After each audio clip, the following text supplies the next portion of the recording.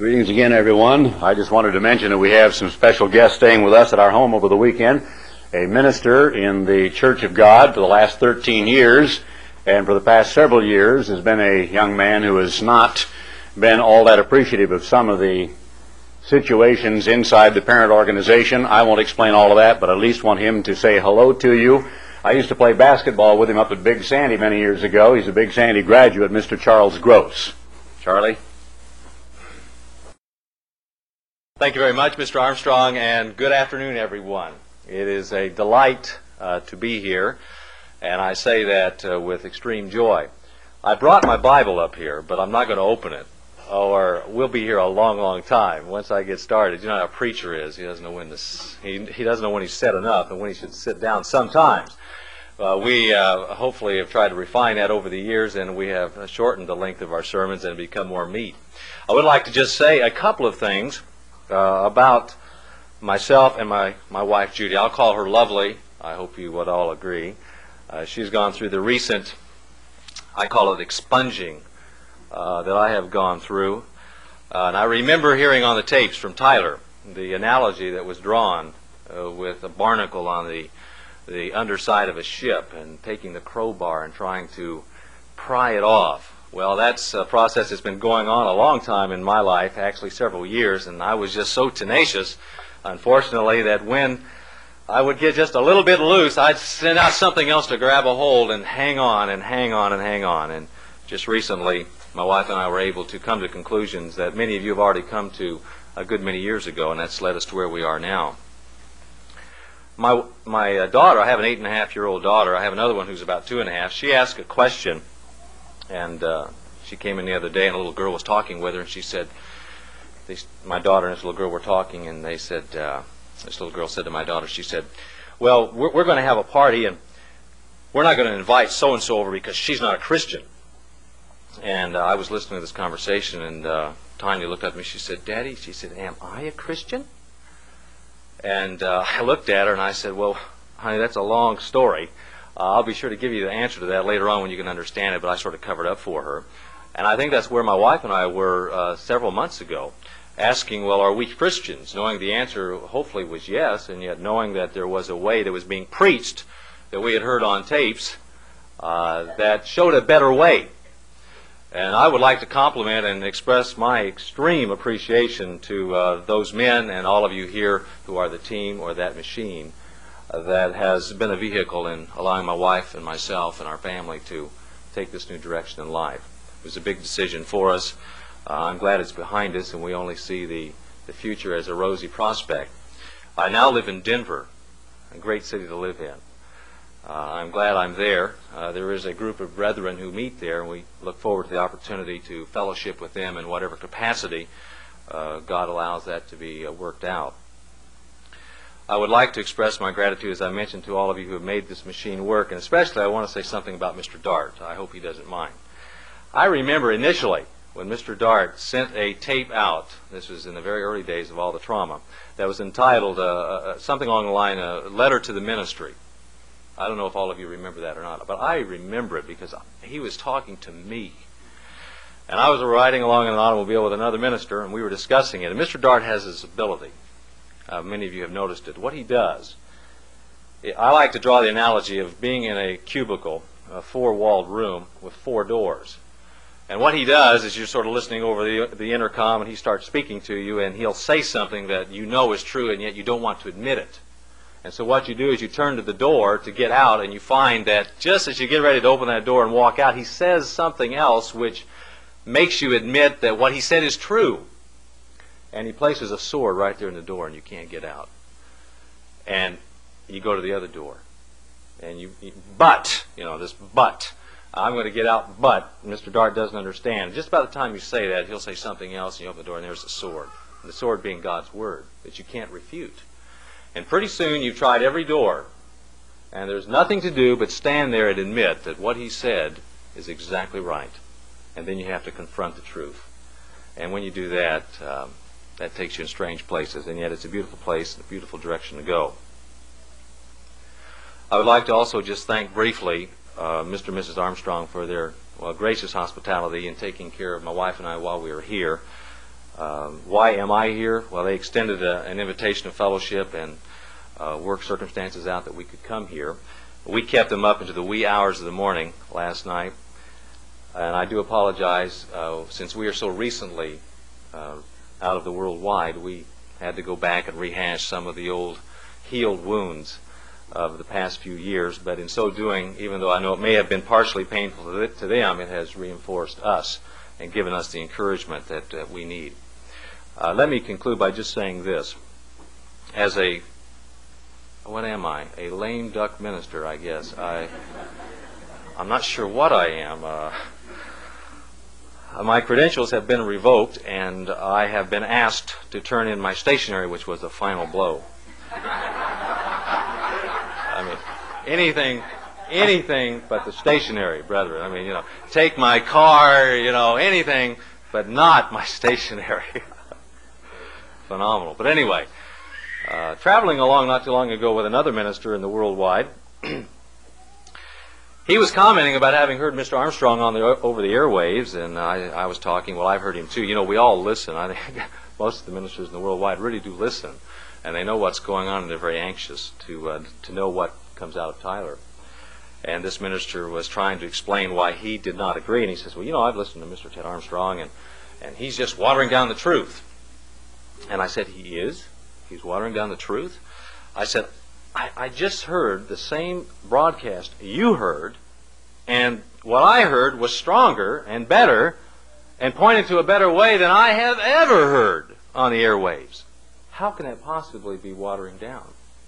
And all I'd like to say is, for all of us as a group of individuals headed toward God's kingdom and God's family, if we can just realize something, and I speak from my personal perspective, having pastored just recently 2 churches, is that you folks, in the effort that you're putting forth, are reaching some people. It's a slow process, and it's gradual, but it's working a little bit by little bit. And I'm not in the numbers game, but I know in my absence from the Worldwide Church of God, I have a great deal of joy, but my joy has a single tear or two for all those people that I want to know what I know and have the freedom to worship God without all the pharisaical, man-made traditions that are placed upon us. The truth has got to go out. And whether you know it or not, in little sheltered areas, at least where I've pastored, they have no idea what's going on in Tyler. No idea. They don't even know what happened to Stanley Rader. And if you don't know that, you are truly sheltered or kept in ignorance. But they don't know. So what I see here in Tyler is a very, very positive thing. I see that it is a way of life that is proper in God's sight, and I just am tickled to death that it has been made available to my wife and I and my family.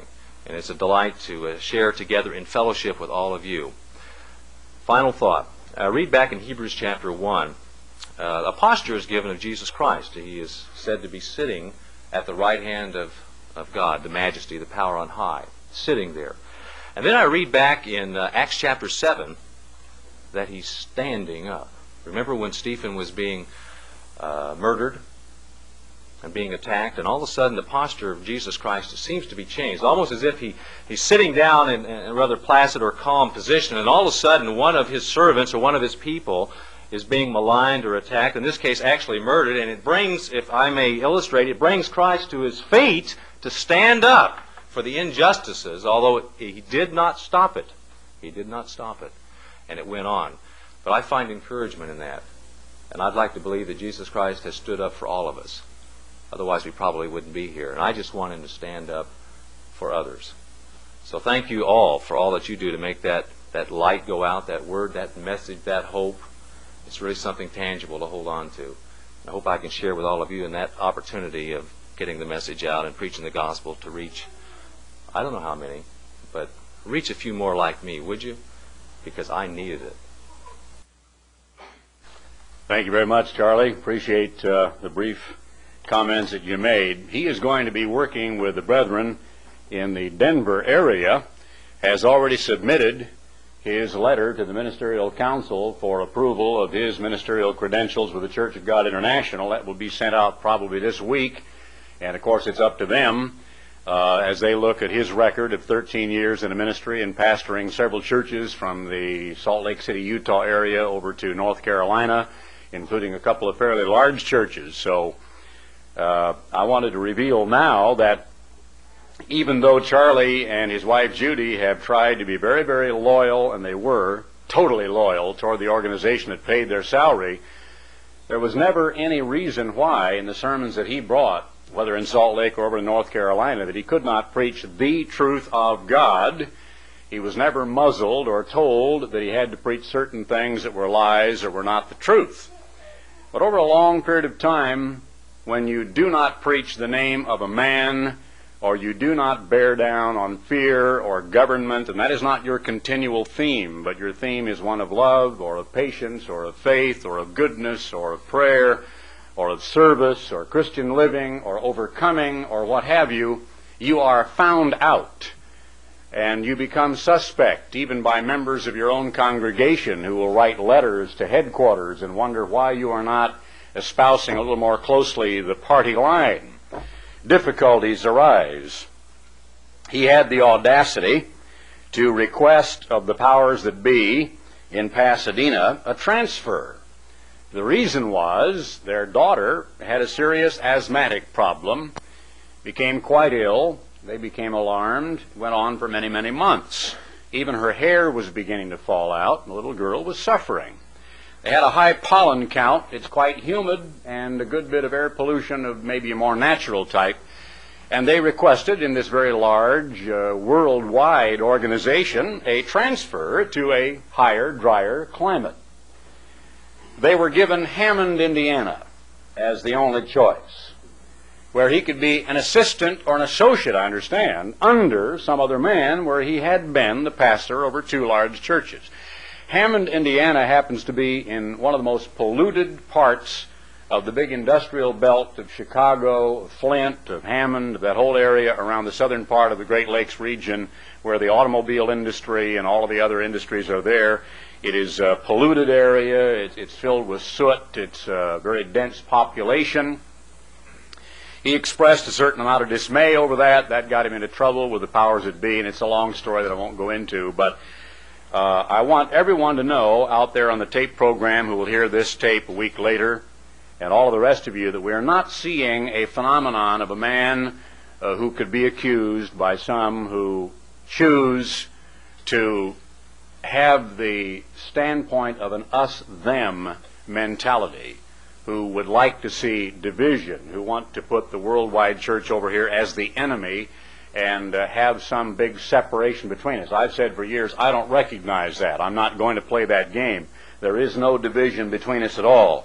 So if there are those who are going to view Mr. Gross and his wife as people who stayed right in there in the worldwide and therefore were, quote, the enemy while we were enjoying the feast in 1981 or 1980 or 1979, or when all of us were huddled together in Jekyll Island in 1978 observing the Feast of Tabernacles, such is not truly the case. He's been listening to tapes. He's been very close to another young man who came out of the worldwide a long time ago. We had dinner with Charlie and his wife several years ago, but because of wanting to be loyal and not wanting to appear at a campaign where I was preaching, he didn't. It wasn't because he didn't want to come, because he felt he shouldn't, or else they would just axe himself and his family, and that would be the end of that. So I know the people in Denver are going to be very pleased, and we certainly are, to see that, as he says, little by little, God is causing some of those that have the ability and the experience to provide the kind of loving and caring leadership to the people of God that is needed in the church. So we want to say we're very happy to have Charlie Gross down here visiting in Tyler. A lot of you have traveled overseas. Many of you have gone to the nation of Mexico. And if you haven't, you have seen enough movies and enough television programs that you're at least a little bit familiar with the religious ceremonies of other nations. So that if you were to see Nepalese in their rusty brown robes with the bald heads kneeling by the prayer wheels in a little creek in Nepal, or you were to see a Roman Catholic bishop at Il Duomo in Milano going up and lighting candles or bowing or perhaps burning incense, or you were to see the people in a Middle Eastern capital such as Amman or Cairo, hearing the strident voice of whom I call the midnight haranguer, in the middle of the day or middle of the night, and all of a sudden the cabs stop and the people stop and they all bow and they bow. And you see this going on in Libya or Egypt, you know what is happening. If you were in Hong Kong and you were looking for a certain business, you noticed a little pot by the door. And there were a whole lot of burnt punks, what appeared to be, I called as a boy, a punk stick, with which I lit firecrackers. And there they were, all burnt and fizzled out. You would know you were looking at joss sticks. And if you talked to a Chinese, you would discover as to whether or not he had good joss, which may be roughly translated luck in our English language, and that they burn incense to their gods and to Buddha.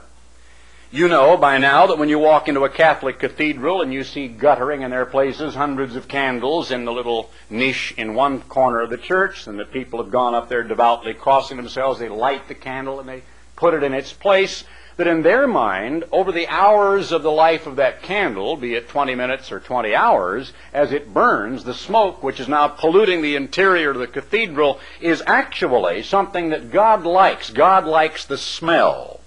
He likes the odor of a burning wick and of wax.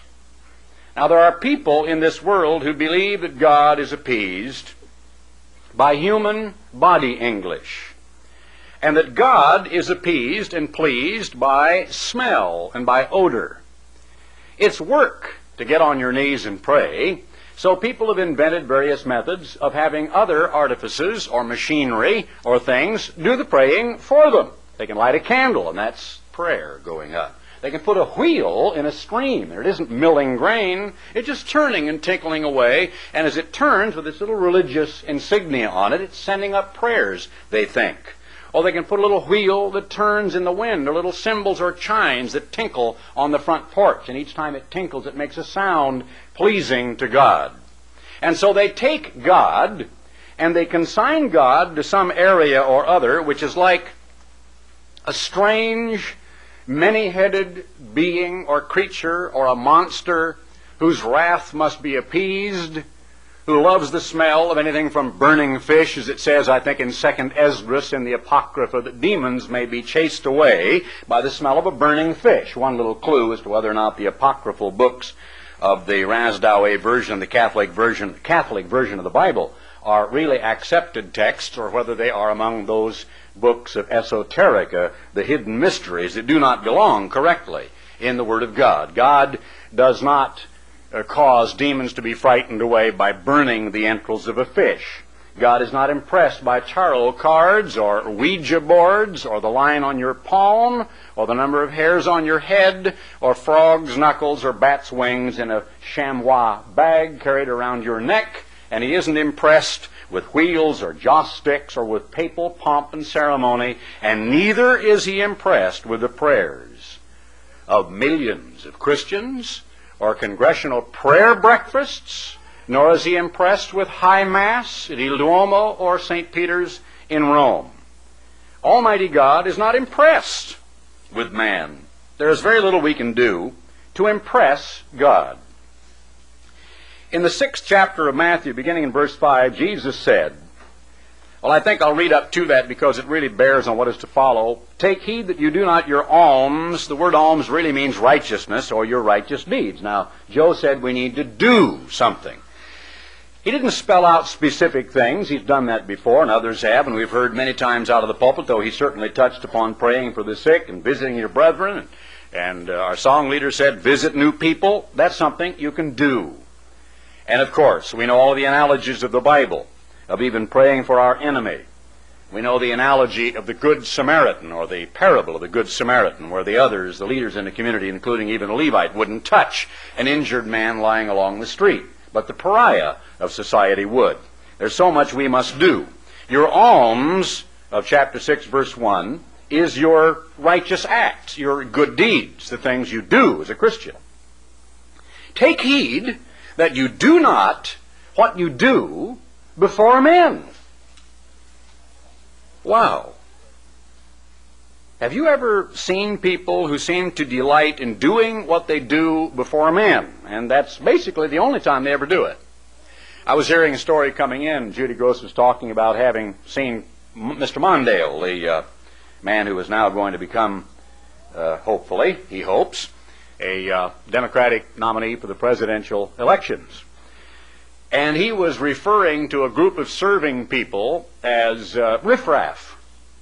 And then when they had the table set and the meal served and everything, he took the pulpit and he's up there. Pulpit is probably a good word. I think it was dais or podium for him, but he sounds like a Protestant evangelical to me anyway. But anyway, Mondale is up there. And now all of a sudden these same people to whom he had earlier referred as riffraff are just the salt of the earth. And he's just one of the human beings out there with the rest of them. And laboring man, understands the heart of the people and all this. But he said, get this riffraff out of here. Get these people away from me. I don't want them around me, and so on. Quite a change of pace there all of a sudden. When he gets up in the pulpit, he is the champion of the little person and the down and out and downtrodden and the poor and the elderly and all of that. Well, he wasn't quite practicing privately what he was preaching publicly. It's easier to get people, believe it or not, to join an anti-pollution league and go down and perhaps march back and forth in front of City Hall with a placard than it is to get them to stoop over and pick up a pop top or a gum wrapper. It's easy to get people to subscribe to causes. Do not these religious deeds, visiting people, giving people money, giving them a sack of groceries, helping them in some way, sending them a card, writing them a letter, praying for them, before men.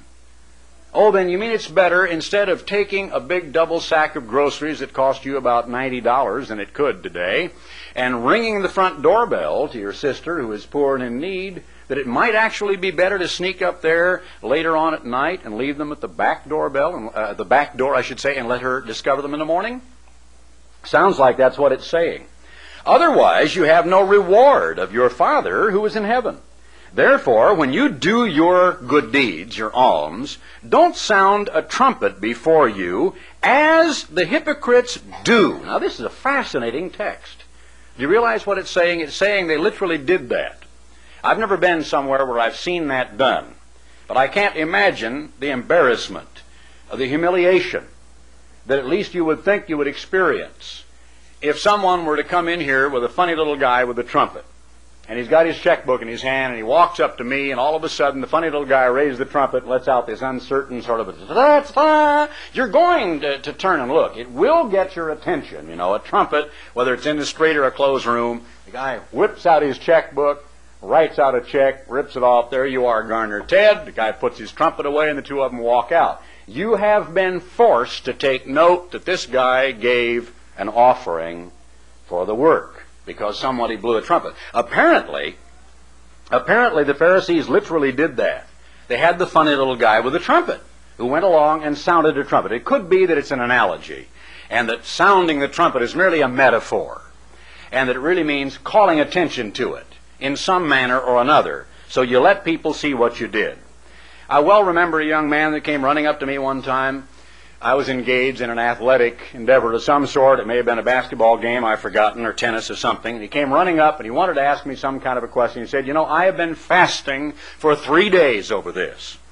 Well, I knew the fellow rather well, and he was one of these types. I won't go into that in detail, but it was a four-flusher type, if you follow me, and it was just one of the flaws of his personality.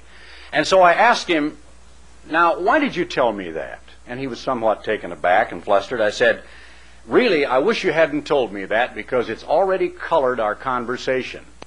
It says in the Bible that when we fast, we should do it secretly and in private. We anoint our head, put the oil on there, or we spray it in place as we do today.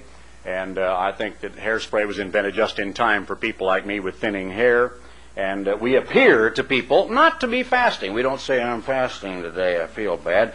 Or we don't say, I fasted for 3 days last week. The minute you do that, you're inviting a comparison. The person you're talking to obviously didn't fast. You're already one up on that person.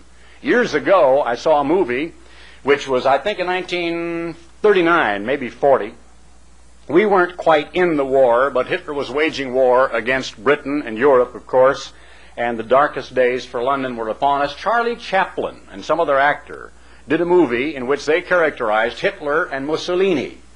And they had two X's on their hats, and it was called the Legion of the Double Cross, or, you know, the swastika, which was a twisted cross. And in one scene, they were in a barber shop, and they were each spouting off about how great they were, and Mussolini looked over, and Hitler had reached down, and he had grabbed this pump like the old barber chairs used to be when I was a boy to get a haircut, and he had pumped it a few times and lifted his seat up a few inches above Mussolini.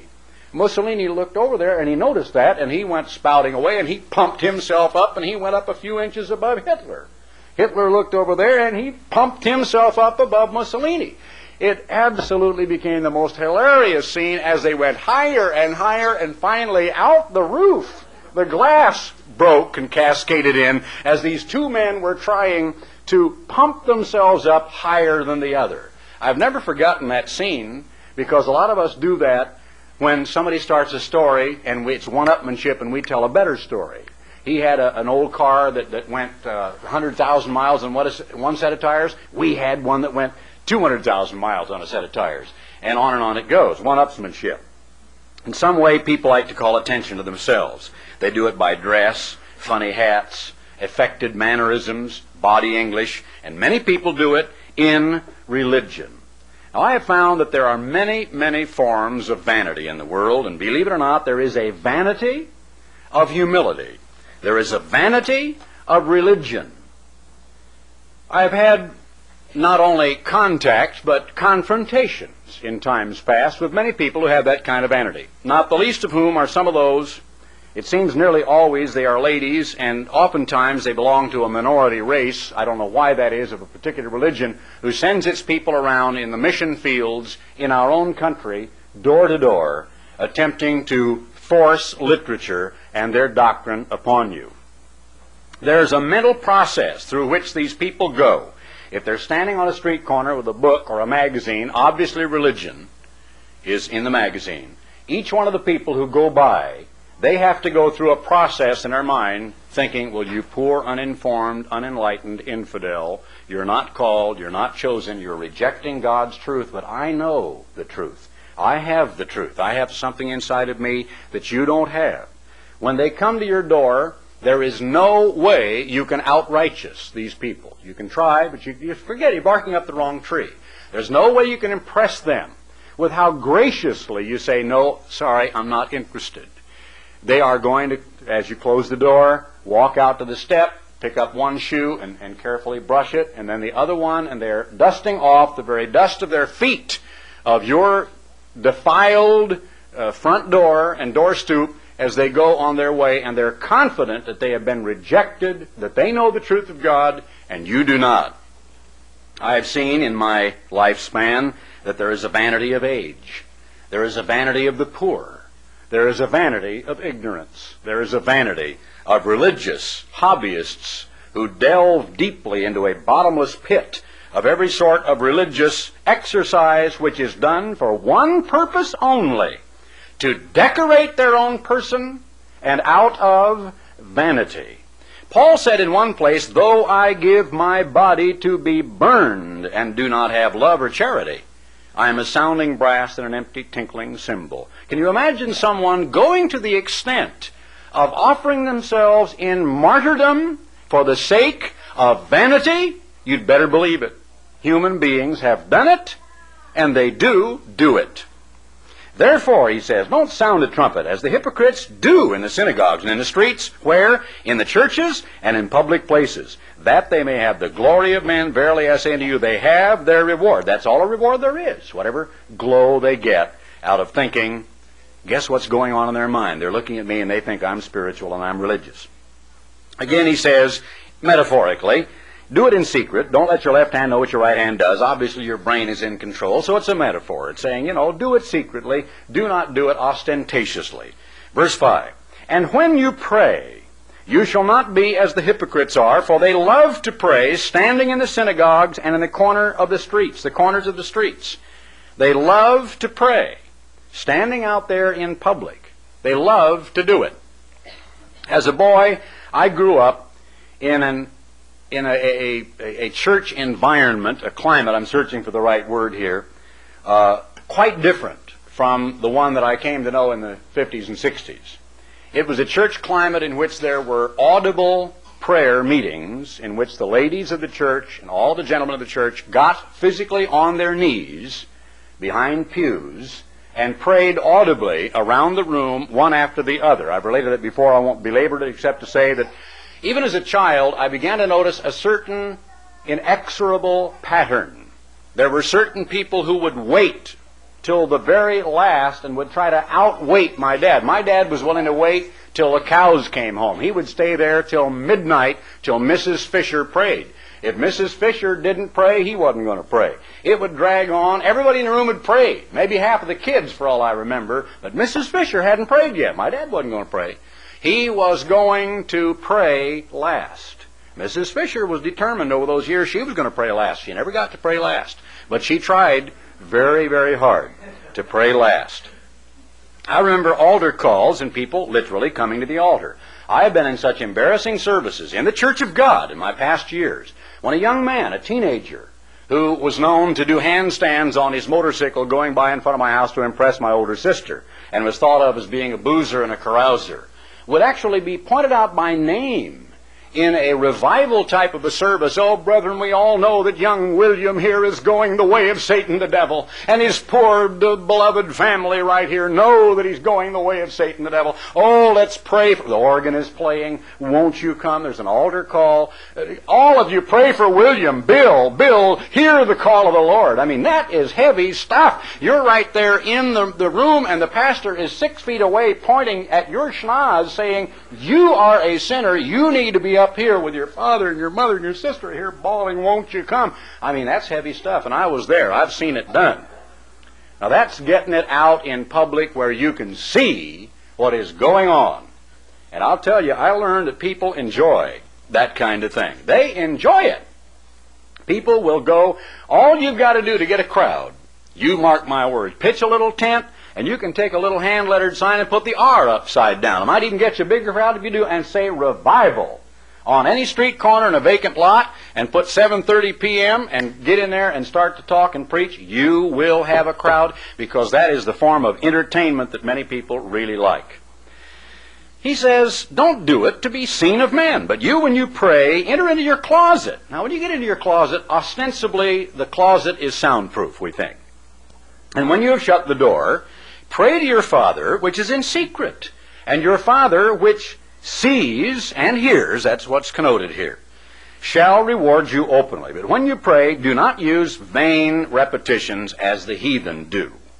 Vain repetitions. You ever heard anyone in vain repetition? I've heard many sincere people, even in the church, who just through an oversight or perhaps ignorance, they don't mean it, will say the name of God way too often, and just over and over again, every third word, address God or Christ. That isn't what is really meant, but I think that if we really understood the power that is in that name, if we held that name in reserve for awesome and special occasions and gave it the glory and the honor that the names, the various names of God deserve, rather than using them almost casually, and sometimes perhaps like spiritual salt and pepper at the end of a prayer to flavor the entire proceedings, that we might have greater answers from God. When you pray, use not vain repetitions. I remember a radio program years ago called The Rosary Hour. I've never heard it since. It was a tape, and it merely said, blessed art thou among women, blessed is the fruit of thy womb, Jesus. And it went on and on and on. That's the same thing as a joss stick in China, except it's a tape recording. One day, somewhere, a Catholic speaker went through the Magnificat of Mary, the angel who said, blessed art thou among women, and blessed is the fruit of thy womb, Jesus. And they pronounce that onto the tape recorder, and they just duplicate it, and they wind it up, the Catholics pay for it, and it goes on endlessly for a half an hour, I believe. The same words over and over and over again. Here is a plain statement that vain repetitions, a practice of the heathen, prayer wheels, joss sticks, and candles, is useless and is actually condemned of Christ in the Bible. For they think they shall be heard for their much speaking. Be not ye therefore like unto them, because your Father knows what things you have need of before you ask him. After this manner, therefore, pray ye. You know what this reminds me of? It reminds me of Lincoln's Gettysburg Address, when he said, "Little will they remember the things we say here, but long will they remember the things they did here," talking about the fallen on the battlefield. From that day on, our entire society has forgotten, basically, the things they did, the men who struggled and bled and died, and the greater issues at stake in the bloody American Civil War. And children in school for decades and generations have been forced to remember and to memorize and to repeat endlessly the Gettysburg Address. Lincoln was wrong. Long will they remember the words he spoke there. Little will they remember the things they did there. Jesus says, "After this manner, according to this form," or this way, therefore, "pray ye." It's a form. It's an outline. It is a manner of prayer. What do? They memorize the outline and endlessly repeat it, and it goes down as time in prayer. And apparently some sort of spiritual accolade, some sort of spiritual betterment accrues to their heavenly record in repeating endlessly the, quote, Lord's Prayer. This is not the Lord's Prayer. The Lord's Prayer is found in John 14 through 17 when Christ was on his knees praying before God, saying, "Heavenly Father, keep through thine own name those you have given me, because all thine are mine and mine are thine," and so on. Keep them through your Holy Spirit. He was praying. This is an outline. I want to talk to you about whether or not you are really heard. You know, the other night on Johnny Carson, he was faking having received a telephone call from the president.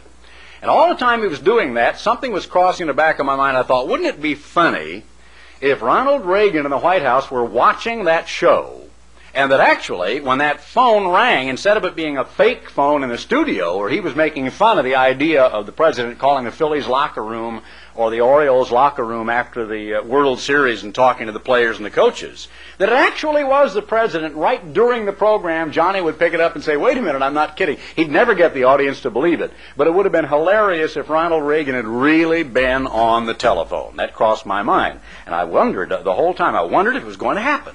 It didn't happen. Wouldn't it be amazing if someone came in here after the phone had rung and said to you, "You won't believe this, but the White House is calling"? What would happen to your heart and your lungs and your viscera and your mind if the White House was calling? Who, me? Yeah, they want you. Who in the White House? President Ronald Reagan wants to talk to you. It would just about drive you crazy. It'd be one of the greatest events of your life, wouldn't it? You would be honored. You would say, "I can't believe it's happening to me." There would be excitement. A lot of people would be so flustered, it would be disbelief mixed with fear. They wouldn't even know what to say. "Mr. President, is this really you?" You know, and they'd hear the voice. Really him? They wouldn't believe it.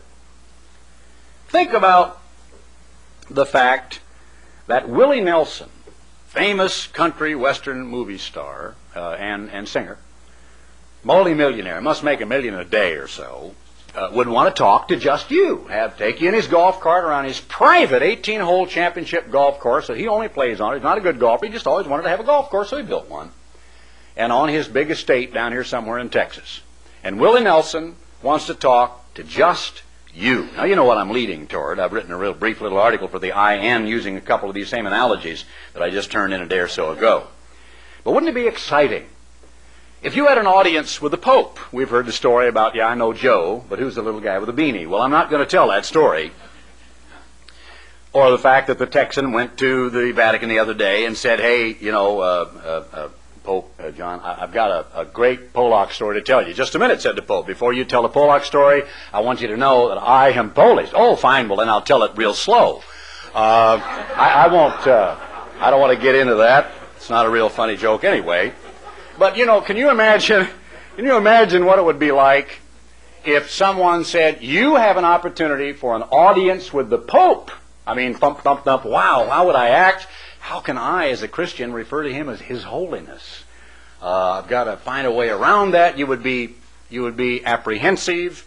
You would want to respect the man. He's a human being. He may even be a very sincere human being, and he may be overawed by the power of his own office. I've speculated that perhaps he is. I don't think the Pope wakes up every morning, I'm the false prophet. Another day with a false prophet. As the world turns, the man of sin has emerged. Watch me put on my robes and deceive the people. I don't think that's what goes through Karol Wojtyla's mind. I think he's a sincere, dedicated man. But would you, or can you honestly answer, wouldn't you be excited if the Pope wanted to have a personal audience with you, yourself? Now, you know, this thing of prayer is taken very much for granted by most people, I think by a lot of us in the church.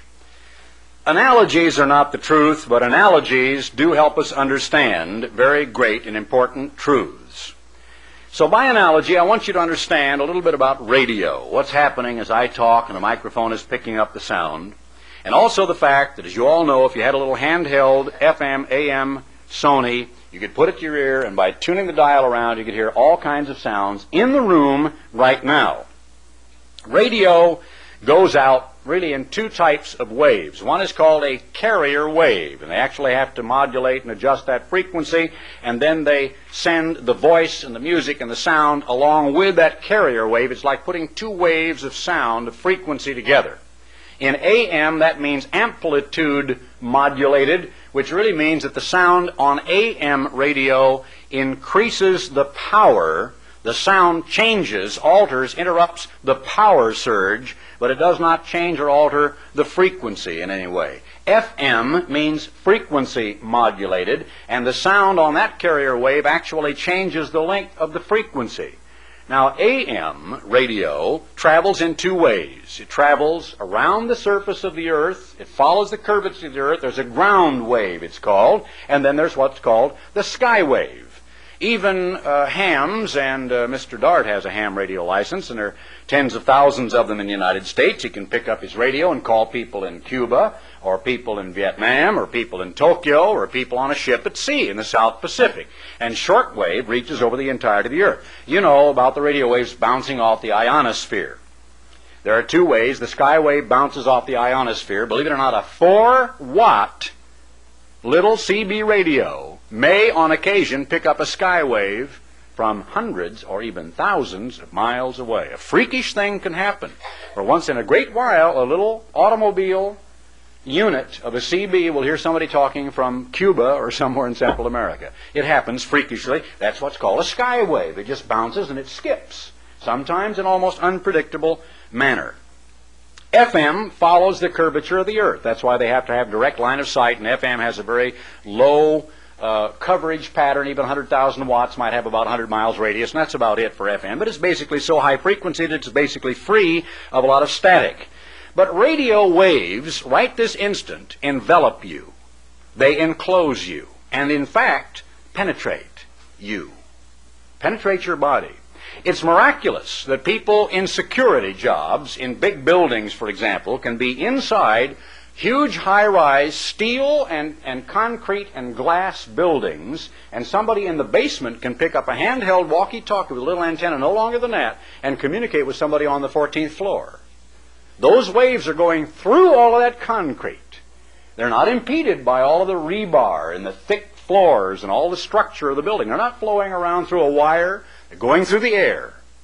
Now, right at this instant, there are hundreds of thousands around the world, tens of thousands, of radio, television, AM and FM, VHF, UHF, long and short wave, radios aboard ships, radios in aircraft, radios at airports, radios over here at the approach facility, radios at the Tyler Airport. KLTV Channel 7 is on the air. You could have a little portable rabbit ears in your hand in here, tune it in, and here it would be. What I'm telling you is the truth, isn't it? You are right this instant, as air has crept into every pore of your body. There's air in your ears, there's air up your nostrils, there is air in your lungs, and you are enveloped by, and in some ways your very body is living and breathing and absorbing air. So is it absorbing waves, and those waves are capable of being interpreted into sound and into color and into pictures. What we don't think of in prayer, in talking to our Creator God, is that we are exactly like a little broadcasting station, that we have the power, more than AM or FM or long or short wave, to project thought waves, brain waves, if you will, into space, no matter how far it takes, and actually communicate instantaneously with the mind of Almighty God. I got to thinking about when I would see the faces light up when this announcer, whose name I can't think of, on The Price is Right, will say, "Martha McGillicuddy," and the camera goes over and finds dear Martha, and "Come on down, you're the next player on The Price is Right." They pronounce her name. Her name strikes her like a shock. She goes, "Ugh!" And all of her friends and relatives start to applaud. Her husband can't believe it, and she is just trampling over ankles and knees and dying to get out of the aisle, to come struggling down the aisle to arrive breathlessly. And they get down there, "Oh, I can't believe it. It's really me. I've been looking at your program for 15 years. I just came out from Akron, Ohio." Calm down now, Martha. You say you're from Akron, Ohio, and on the program goes. Here's the poor woman, ecstatic. Her name was pronounced. Can you imagine the ecstasy that you would experience if Almighty God in heaven above, with His booming voice, pronounced out of His own mouth your name? Garner Ted Armstrong. What? You know, I can imagine it just like Cosby's regular, "You called." You know, somebody jokes every now and then, they're walking out of doors, there's a huge thunderstorm. Old Lyle Christopherson used to do this to me. All of a sudden, boom, "You called." You know, Lyle thought that was funny. I'm not sure that's all that funny. Because God does speak with a powerful voice, and I'll guarantee you you can see occasions in the life of Jacob, occasions in the life of John, occasions in the life of men like Ezekiel, struck dumb, occasions like in the life of Paul, blind, on his face in the ground. He hears a voice, "Paul, why are you persecuting me?" "What? Was that you, Lord?" Boy, was he ever ready to listen. A heavenly voice called his name. "Saul, what are you doing to my church?" Oh man, was he ever ready to listen. I think we take our power of communication very much for granted. I think we take the fact of our calling, of our contact with Almighty God, our Heavenly Father, very, very much for granted. If you would turn to Romans, the 8th chapter, you know, prayer is not just something we Christians do. Prayer is not a badge. It isn't a decoration. It isn't something that we get up and outrighteous each other with. I've seen all of that. I've been that route. I've been there. I've seen people play church with prayer. A minister who wants to put down his congregation may, in his own mind and heart, know that he hasn't prayed in a week. But he can get up there if he wants to and single out 100 different scriptures, and he can sound very austere. And by the time the whole thing is over, I remember one man one time that talked about there being silence in heaven for the space of half an hour, you know, and quoted me a scripture out of the book of Revelation, and how it would be if there was silence in heaven and no message coming up from you. One time a person extrapolated the number of hours required in prayer and took it on out to about a year and added it up to an hour a day, and then said if you fall behind by 6 months, here's how many hours you got to make up. There were people who went to college, especially in England this was true, where the hierarchy was absolutely true to the voice of the prophet, and I mean it was clamped down and screwed down tight, and I mean the parameters were rather limited. The prayer booth on the campus was a little soundproof closet with a little red light and a one-way lock. You went in there, you turn on the light inside, you turn on a little red light outside. So you walked and you knew in the early, murky, pre-dawn London darkness that someone was in there because the little red light was on. People allowed as how, the longer you were out of contact with God, the farther you slipped behind, and people began to set a standard. And that standard became 1 hour a day. Now someone decided to outrighteous the concept of an hour of prayer a day and decided you ought to add to that an hour of meditation. Now, you try sometime. You see, I know some people can do this. I can't, frankly. I can't just go to a chair and say, now I'm going to meditate. And look at the carpet, look out the window, see a bluebird go by, watch the fan or whatever. I am thinking about the fan. Oh, that's a pretty fan. It's brass, got wooden blades going around and around and around. It has little holes in them. That's probably to cool the coils, maybe. I don't know how to do that. I do not know how to take my body and sit it down and say, now I'm going to meditate for an hour. But they made you believe that if you did not do that, you were not quite as good a Christian as those who did. Now, in addition to that, you had to study the Bible on your own. You could not study a magazine put out by the church. Wasn't fair. Couldn't study a booklet put out by the church. You couldn't study the correspondence course. You're supposed to do that anyway. If you're a student, you can't study the lesson for today in the Epistle to Paul class because that's required. You've got to have, in order to really grow, special, unique, private Bible study that you study all by yourself. There's 3 hours I'm looking at, right? Now, I've got to make up my dorm bed, and I've got to be there for early prep for breakfast because the rest of them are going to come stumbling in after their 3 hours of study, meditation, and prayer at approximately 6:30 to get breakfast. But I got to be there at 5:30. 4:30, 3:30, 2:30. I got it figured. I got to get up at midnight. I couldn't go to bed till about 10, lights out. I'm getting 2 hours of sleep at night to be a good student. Of course, no one ever did it. You know what that did? Caused endless problems of guilt, of feelings of being an inferior Christian, of forced comparisons, of people walking around with their head in the air thinking, I bet he's praying more than I am, and I bet I feel guilty because of that.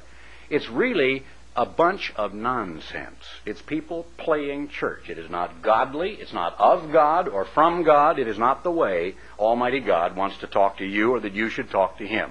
In the 8th chapter of the book of Romans, the little Bible within a Bible is really the whole story of the purpose of human beings on this earth. I'm going to read only portions of it because it is a very deep and a very full-fleshed and vitally important chapter because it has to do with the rebirth of our bodies and becoming literally spirit beings. He says, beginning in I'll just break in the middle of it, in verse 11, if the Spirit of Him that raised up Jesus from the dead dwell in you. Now, I said radio waves penetrate your body. I want you to remember that God's Holy Spirit does not come into your knee or your elbow or your sacroiliac. It comes into your brain. You have a mind. You have a brain. You could take it out and look at, well, you couldn't either, of course. But I mean, God could. But it weighs a certain amount, and it's gray matter and kind of funny little curls in it. You can go down to the market here and buy calves' brains and look at it sometime. I don't go for that sort of thing. And yuck, I couldn't eat calves' brains. But you look at them and you think, wow, imagine that. That dumb cow had to have all of that stuff in that head to get it to chew its cud and wander around and all that. Cows are placid, but they got a brain about as big or bigger than yours. You got a brain. The Holy Spirit of God comes into your mind, not your elbow or your kneecap. God's Spirit is able, in much the same way, but perhaps with lightning-like speed. Radio waves travel at 186,282 miles per second. God's Spirit probably travels at billions or quintillions of billions of miles a second. Radio waves are limited because they're, in a sense, physical, quote-unquote, if you see what I mean, because they are sound frequencies that must travel in this created universe of whom God is the author, and God is not bound by the laws that He has put in motion in the universe. God is to dwell with His life-giving Spirit in you. He that raised up Christ from the dead shall also quicken, enliven your mortal bodies by His Spirit that lives, dwells in you. Therefore, brethren, we're debtors, not to the flesh, to live after or according to the deeds of the flesh. If you live after the flesh, that's meaning with physical appetites, satisfying the carnal desires, not having spiritual consciousness, not living as a Christian. If you live according to the flesh, that's everybody out there in the world that you know, living according to the flesh. You shall die. Truer words were never spoken. But if ye through the Spirit do put to death, meaning conquer, subdue, not embarrass, mortify is the King James word, but it means really kill, the deeds of the body, meaning the evil deeds, not every deed, not a good handshake, not a friendly clap on the back, not giving your sister who is starving groceries, not writing a letter or a card to a sick person, but the evil deeds of the body, you shall live. For as many as are led by the Spirit of God, they are the sons of God. Now, for many, many years in flying a jet airplane and many other types of aircraft as well, I have had to be led, almost like being led by a spiritual hand in the blackness of some of the most frightening weather, unerringly by a beam. My dad used to come to the cockpit. I didn't fly him but once in my life, but he would always express amazement.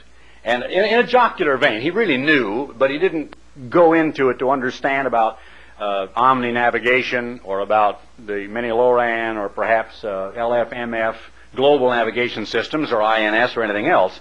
And so because he wasn't really familiar with the way the radio waves worked or the tuning into frequencies and the directional needles that actually could be centered in a little flight director system, not only in a lateral but a vertical sense, so you could have two bars and actually fly down a 3-degree corridor to bring you right to the threshold of a landing strip in murky gloom or hail or snow or fog or rain or what have you, or all of those. He would sit there in the jump seat and he would comment to people aboard the aircraft, "Isn't it marvelous? Every time they can't see a thing, and yet here we are over the airport, and there's the runway right in front of the airplane. How do they do that?" he would say. He got a joke out of that. He got a kick out of it. He knew they could do it and vaguely understood maybe how, but never technically how. I understand fairly well, I think, as anyone, technically, how that is done. It's a radio beam. It's a radio wave, not unlike, as a matter of fact, on an ADF approach, it's identically a radio station. ADF is tracking into an AM radio station. It is on your map, and there you are on your chart, and you tune it in, and the needle tells you a direct bearing exactly where that station is, and you fly to it. It's just that simple. But you know, ILS, a little more sophisticated than that, and the Cat 2 ILS, a little more sophisticated yet. If you have the comparable equipment, including a radar altimeter to be measured in tens of feet accuracy in the cockpit, you can go down to 100 feet and a quarter mile, where basically limits are 200.5. Many, many, many hours of my life I have spent out over the North Atlantic, coming into Iceland, or between St. John's and the Azores, hundreds and hundreds and hundreds of miles out of sight of land, following a little, slightly oscillating, wiggling line on a flight director, or little V-bars that will ever so slightly turn, as I am following a beam of electricity that is beaming to me from a station, maybe a ship, or maybe out in Santa Maria in the Azores, or Lajes over there, the Air Force Base, from hundreds of miles away, and following that beam unerringly and arrive at my destination. Excellent analogy, I think, because it is almost like an unseen hand that reaches out and safely guides you. You see the ad to try to get people to join the Army? A young lady is doing the transmitting. A young man, two of them in uniform, are in a helicopter. It's IFR, solid overcast. She is saying, come right to so-and-so degrees, come left, you're only a mile from the threshold, etc. And it's one of these approaches which is a radar approach in which they have you on their radar screen and lined up with the runway, and they actually tell you how to manipulate the controls in the cockpit and talk you down. Well, in a helicopter, the process is a lot slower than a jet aircraft, but at the end of it, thanks a lot for the help, and she takes off the microphone, the earphones, and it's a great experience. They're safely down. I like that analogy because it says, for as many as are led by the Spirit of God, they are the sons of God. Now, the only direction in which the Spirit of God is going to lead you is in the direction of God's law. God's law is like the carrier wave of the frequencies of God's Holy Spirit. God's Holy Spirit is like the waves that are broadcast along the carrier beam to reach our minds, inasmuch as right now in this room your body is bombarded by, enveloped by, and even penetrated by radio waves. So can your God penetrate your mind. Your mind is able to penetrate the consciousness and the mind of God. You have a broadcasting transmitter, and God has the receiver. You have a receiver, He has a transmitter. You can be in two-way communication. It is not a one-way street. It is a two-way communication you have with Almighty God in heaven above. Look a little later in verse 16. The Spirit itself bears witness with our spirit. Yes, we have a human spirit. Job said there is a spirit in man. It is a spiritual essence. It has no consciousness apart from the brain. Connected with the brain, it gives the brain volition, willpower, personality, emotion, conscience, more than just motor facility, more than physical athletic ability, more than memory, more than the ability to inculcate thoughts or to memorize data or numbers or speeches or anything else, but that part that makes you cry, the part that makes you sigh and cry for the abominations around you, that part in which love and the capability to love and to feel hurt for other people resides. The Spirit itself bears witness with our spirit that we are God's kids, the children of God. And if children, then we are heirs to inherit what God has. Now, I'm telling you something that the churches of the world absolutely do not know, not a one of them. Not the Catholic Church, not a single Protestant church in the world knows that we are God's kids and we're going to be born of Him and made in His image, inasmuch as my kids are made in my image and my wife's image, sitting right here in the room today.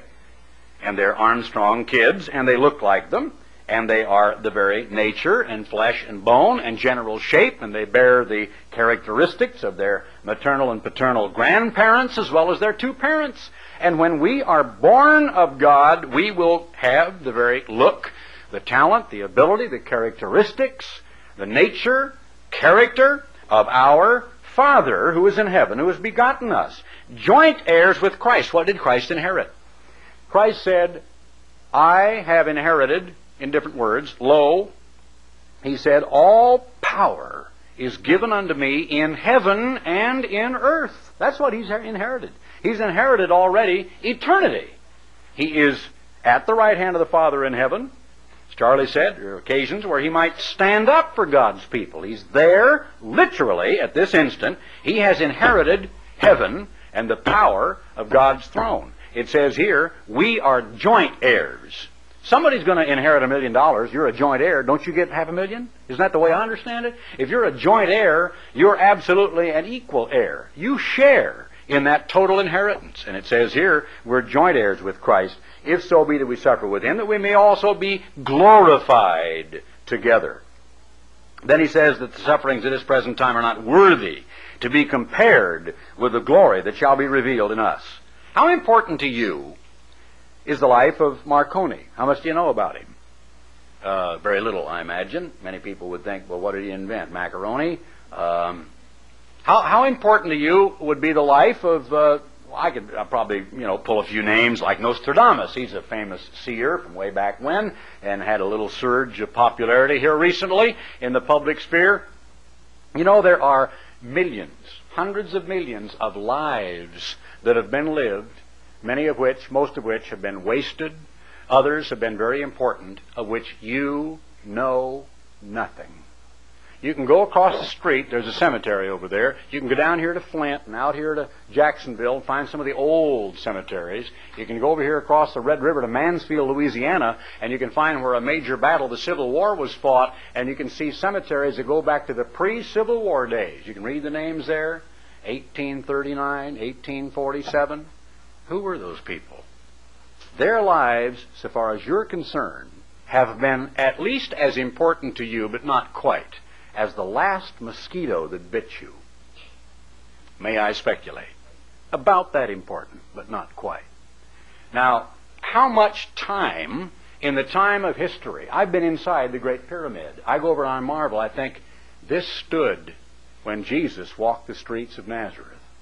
Before He was born, I reach out and I touch with my hand huge stones that were polished, and you can't even put a razor blade between them, that were seated and fit in place by master engineers thousands of years ago. And there it stands. You can see it in a jet airplane at 31,000 feet, dominating the skyline of Cairo, Egypt. And here it stands, a monument of tens of thousands of dead slave laborers.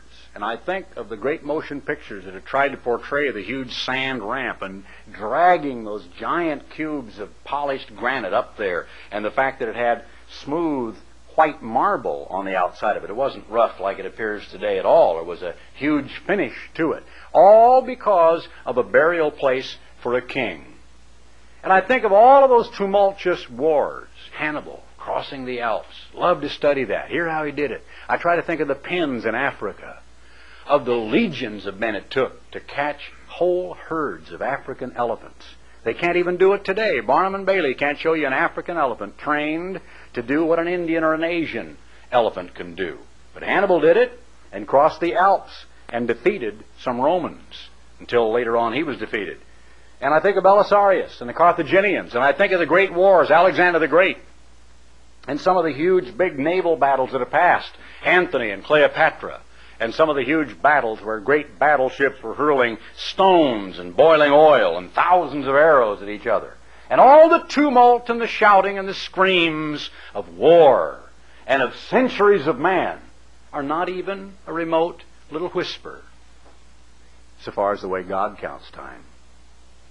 I'll tell you, if you study that, I reckon the sufferings of this present time are not worthy to be compared with the glory that shall be revealed in us. And get in your mind the concept of eternity. And then get in your mind the concept of how long your life has lasted. I look at mine, I'm saying, hey, you're the wrong side of a half century. And it has been so quick, it all went rushing by. It just drives me crazy sometimes. I think, hang on, I want to grab the grass out here in the lawn and hold real tight and stop this dumb world from turning. I can't do that. I'm just a passenger, and here we go. You know, right now, you know which way we're going, don't you? We're going this way, because that's west. So right now we're rolling this way, aren't we? Because we're rolling away from the sun stationary. You just think it's going down. It's not. We're just rolling away from it and going right over backwards here, and then we'll come up again. We'll see it go around over there. But it should be where it was, because we're on a round earth. Heirs of all eternity, of the glory of the very family of God. The earnest expectation of the creation, as it should read in verse 19, waits for the revealing, the evidence, the physical manifestation of the sons of God. For the creation was made subject to vanity, not willingly, but by reason of him who was subjected the same, in hope. Because the creature itself also shall be delivered from the bondage of corruption, which is what our lives really consist of and what consists of our society all around us, in crime and rape and kiddie porn and the runaways and abandonments and desertions and a flagging sick economy and an arms race and what's going on in Lebanon with the Christians having been transplanted from the Shuf and the Shiite Muslims coming in very great power there, the deeply divisive struggles between the Maronite Christians and the Shiite Muslims and the Syrians and the Lebanese and a nation that is being torn apart. And we know, verse 22, that the whole creation groans and travails in pain together until now. And that's true. And even the very sounds of nature seem to be sounds of pain. The cries of wild animals are basically lonely calls, like that of a loon or migrating Canadian geese. They don't sing, they're not happy, even though David exults in praise that the hills ought to sound praises to God, and the trees and the valleys ought to exult. But they don't really, they sigh as the wind whispers through them. Creation itself travails in pain. And not only they, but ourselves also, which have the first fruits of the Spirit, even we ourselves groan within ourselves, waiting for the adoption, to wit, the redemption of our body, for we're saved by hope, and hope that is seen is not hope. Why would a man hope for that which he doesn't have? But if we hope for that which we see not, then do we with patience wait for it. Likewise, the Spirit also helps our infirmities, for we don't know how we ought to pray. Now here is one of the most important passages of the Bible to me.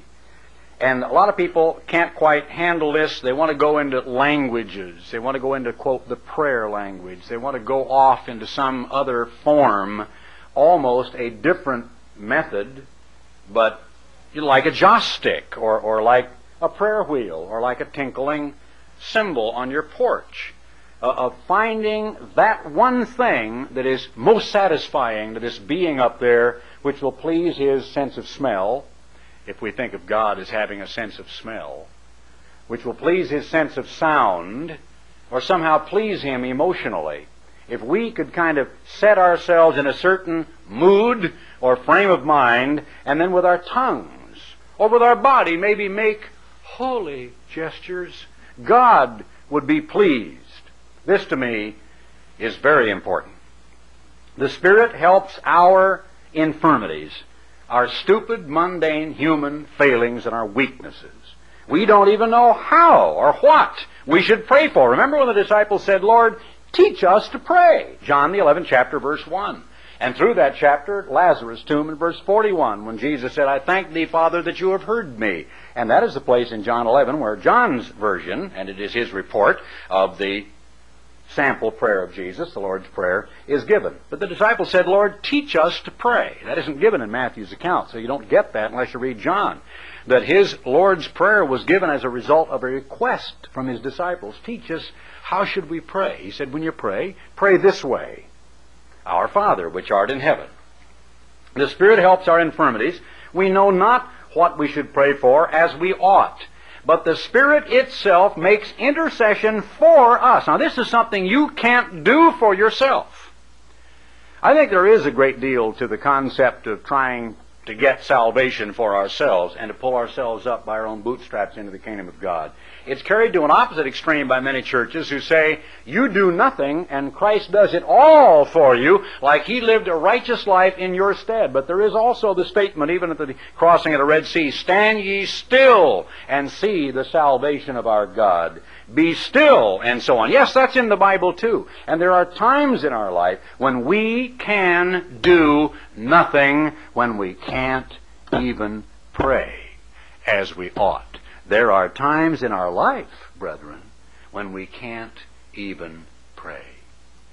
Not only that we can't even pray as we ought, but our minds get so messed up that there are times in our life where other things come in, and hatreds and anxieties and resentments and fixations and concepts and fears and resentments and wanting to get even, that we justify ourselves in staying away from the call that says a lot more than President Reagan wants you on the phone. God calls your name and says, come on down. It's your turn. We don't even hear it because we're not tuned in. We don't have the receiver going, and we don't have the transmitter going. And there are times in our life when we don't even allow the Spirit of God to make intercession for us with groanings we don't know how to speak, which cannot be uttered. The Spirit of God is completely surrounding you at this minute. The Spirit of God is able, if you let it, to penetrate into your brain and your mind at this minute.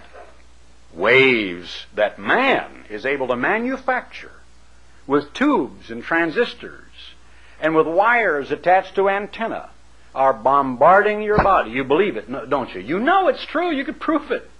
You don't feel it, but it's there. You can't feel the Spirit of God, but it's there. It's in the room. He's here now.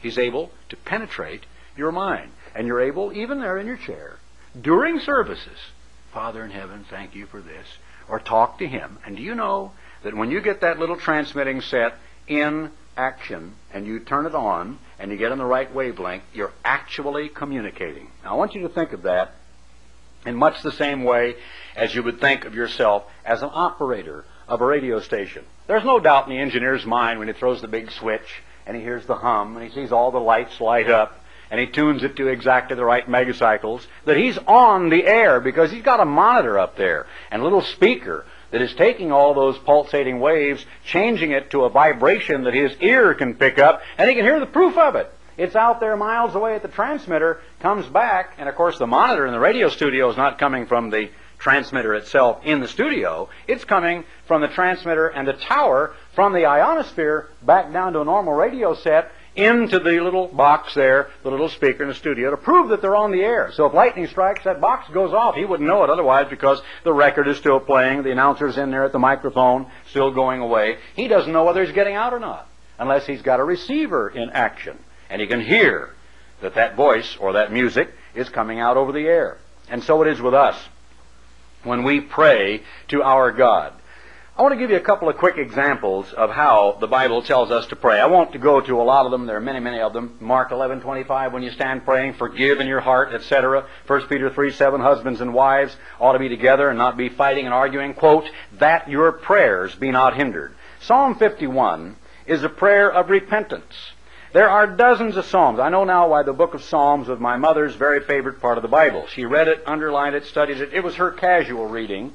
Not intensive, fervent study. It was relaxed reading. It was inspirational reading. She would pick it up in the car waiting for my dad, or she would take it with her and travel overseas, and she would simply pick up the Psalms and read through it. In the 139th, I want to go to the 51st. Let's go to the 51st Psalm first. Have mercy upon me, O God, according to your loving kindness, according unto the multitude of your tender mercies, blot out my transgression. Wash me thoroughly from mine iniquity, and cleanse me from my sin. For I acknowledge my transgressions. How secret, how private is this conversation? You know, we like to think of the sounds of little children, the sounds that they make. There's no sound that will elicit more tender concern than a whimper from a little baby, especially a hurt cry, when the child literally has been hurt and maybe fallen down and got a big red scab starting to form on the knee, or maybe stuck itself with a pin or burnt itself or something like that, and just cries out in pain. Boy, does that ever get to the hearts of the parent. They hear a child cry out in pain. And what is the parent going to do? Pick up that child immediately, take care of that hurt place, try their best to somehow mollify that pain, comfort the child, hug the child, kiss the child. Oh, you poor dear, I'm so sorry you're hurt. It's a beautiful sound. I'll tell you, there's a prettier sound to Almighty God. That is the sound of a full-grown, mature man sobbing like his heart would break. A man who knows how to cry. King David was a great king, and he cried at the top of his lungs, even before his people. He would stand in the office of a king and just cry out to God and break the tone of his voice until he couldn't control his voice, tears streaming down his face, crying before Almighty God. And God loved that in David. He loved the fact that David was a repenter. A grown man could sob like a little baby child to God.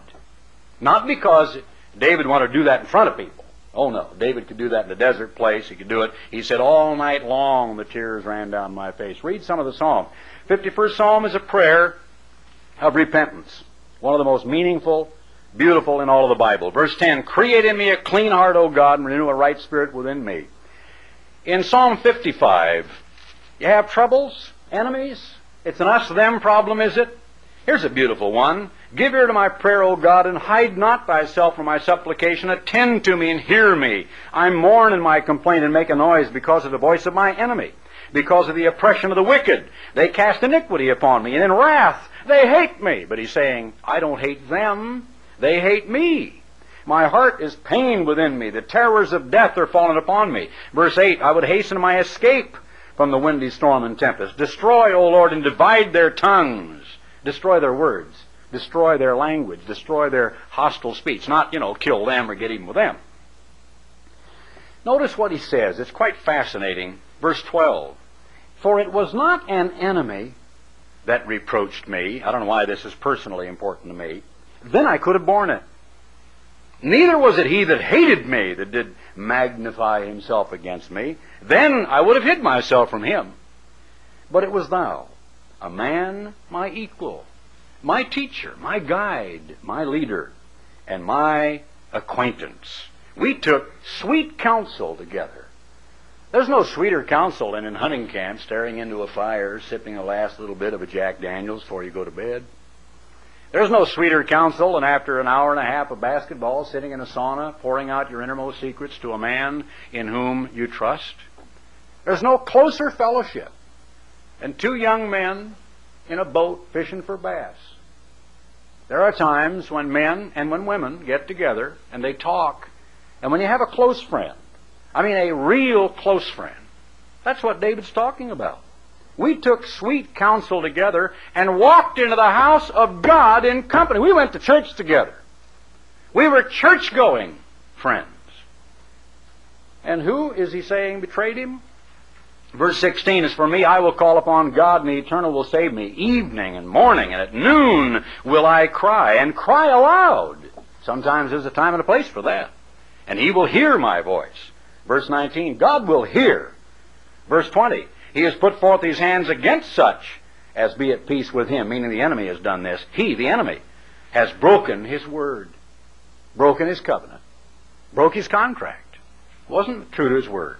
The words of his mouth were smoother than butter, but war was in his heart. His words were softer than oil, yet they were drawn swords. You can find a psalm for every occasion. You can find a psalm to make your prayer. That's why the book is here. God was beautifully touched by David's prayer, and David accompanied it with music. And God caused it to be put in the Bible. It's there not just only for your inspirational reading, but it's there for you sometimes to get on your knees and to pronounce aloud and to make into your own prayer. You know, all the way along we've said, because it's in God's Word, not by might or by strength or by power or anything like that, but by my Spirit, says the Eternal. This, the Church of God International, must be a praying church. We must be in close personal communication with Almighty God. You know, they got all these slogans like reach out and touch someone, where the elderly black grandmother is moved to tears because someone called just to say, I love you, Mom, and that's a beautiful ad. I love it. And there's the ad that says, Coke is it. No, the Holy Spirit is it. God is it. Christ and salvation, they are it. Reach out and touch someone? Sure, your brother, your sister, and Jesus Christ and Almighty God the Father. They sing it looks like a strollite night. Well, it ought to look like a brother and sister or a family night. And some of these little jingles and slogans that they use to sell millions of dollars of things that are going to rot your teeth and ruin your digestive tract ought to be applied to the Word and the work of Almighty God. You know, Paul said something very profound in concluding. Let's go to Acts 17 and verse 16. Paul said very profoundly that God isn't really pleased with some of the things that we human beings do. He was waiting at Athens, verse 16. His spirit was stirred in him when he saw the whole city given over to idolatry. And he was disputing with the Jews, and certain of these philosophers, the Epicureans and the Stoics, encountered him and said, what will this babbler say? He began to tell them about the true God who made heaven and earth and all the rest. Verse 24, God that made the world and all things therein, seeing that he is Lord of heaven and earth, dwells not in temples made with hands. You can't build a house. God says in Isaiah 66, where's the house you build unto me? Where's my home? Neither is worshipped with men's hands. That means with a saw or an axe. It means with funny gestures. It means with physical work. That's not the way you worship God. He's not worshipped with men's hands as though he needed anything. God doesn't need anything. Seeing he gives to all life and breath and all things, and has made of one blood all nations of men for to dwell on the face of the earth, and is appointed before the times before appointed, and the bounds of their borders and habitations, that they should seek the eternal of the Lord, if haply they might feel after him. Remember that beam that leads jet aircraft through fog to a safe landing and a destination. Those that are led by the Spirit of God. He will lead you along the way of his life, of his law, and of the Sermon on the Mount, of the teaching of Christ. If haply they might feel after him and find him. Next time you get to hear the Elijah, and the tenor sings, if with all your heart you truly seek him. I hope you sit there and just bawl like I do when I hear that song. One of the most moving I've ever heard. If you feel after him, seek him in prayer, and find him, though he be not far from every one of us. In him we live and move and have our being, said Paul. And then cited what one of the pagan poets had said, that we're the offspring, verse 29, of God. We're God's offspring. We're God's children. We can communicate with the most awesome power, the greatest being in heaven and in earth. He is only a thought, only a prayer, away. Prayer means petition. Prayer means ask. Prayer just means request. It's an English word. It carries religious connotation because it's, I pray. They use it in legal terms.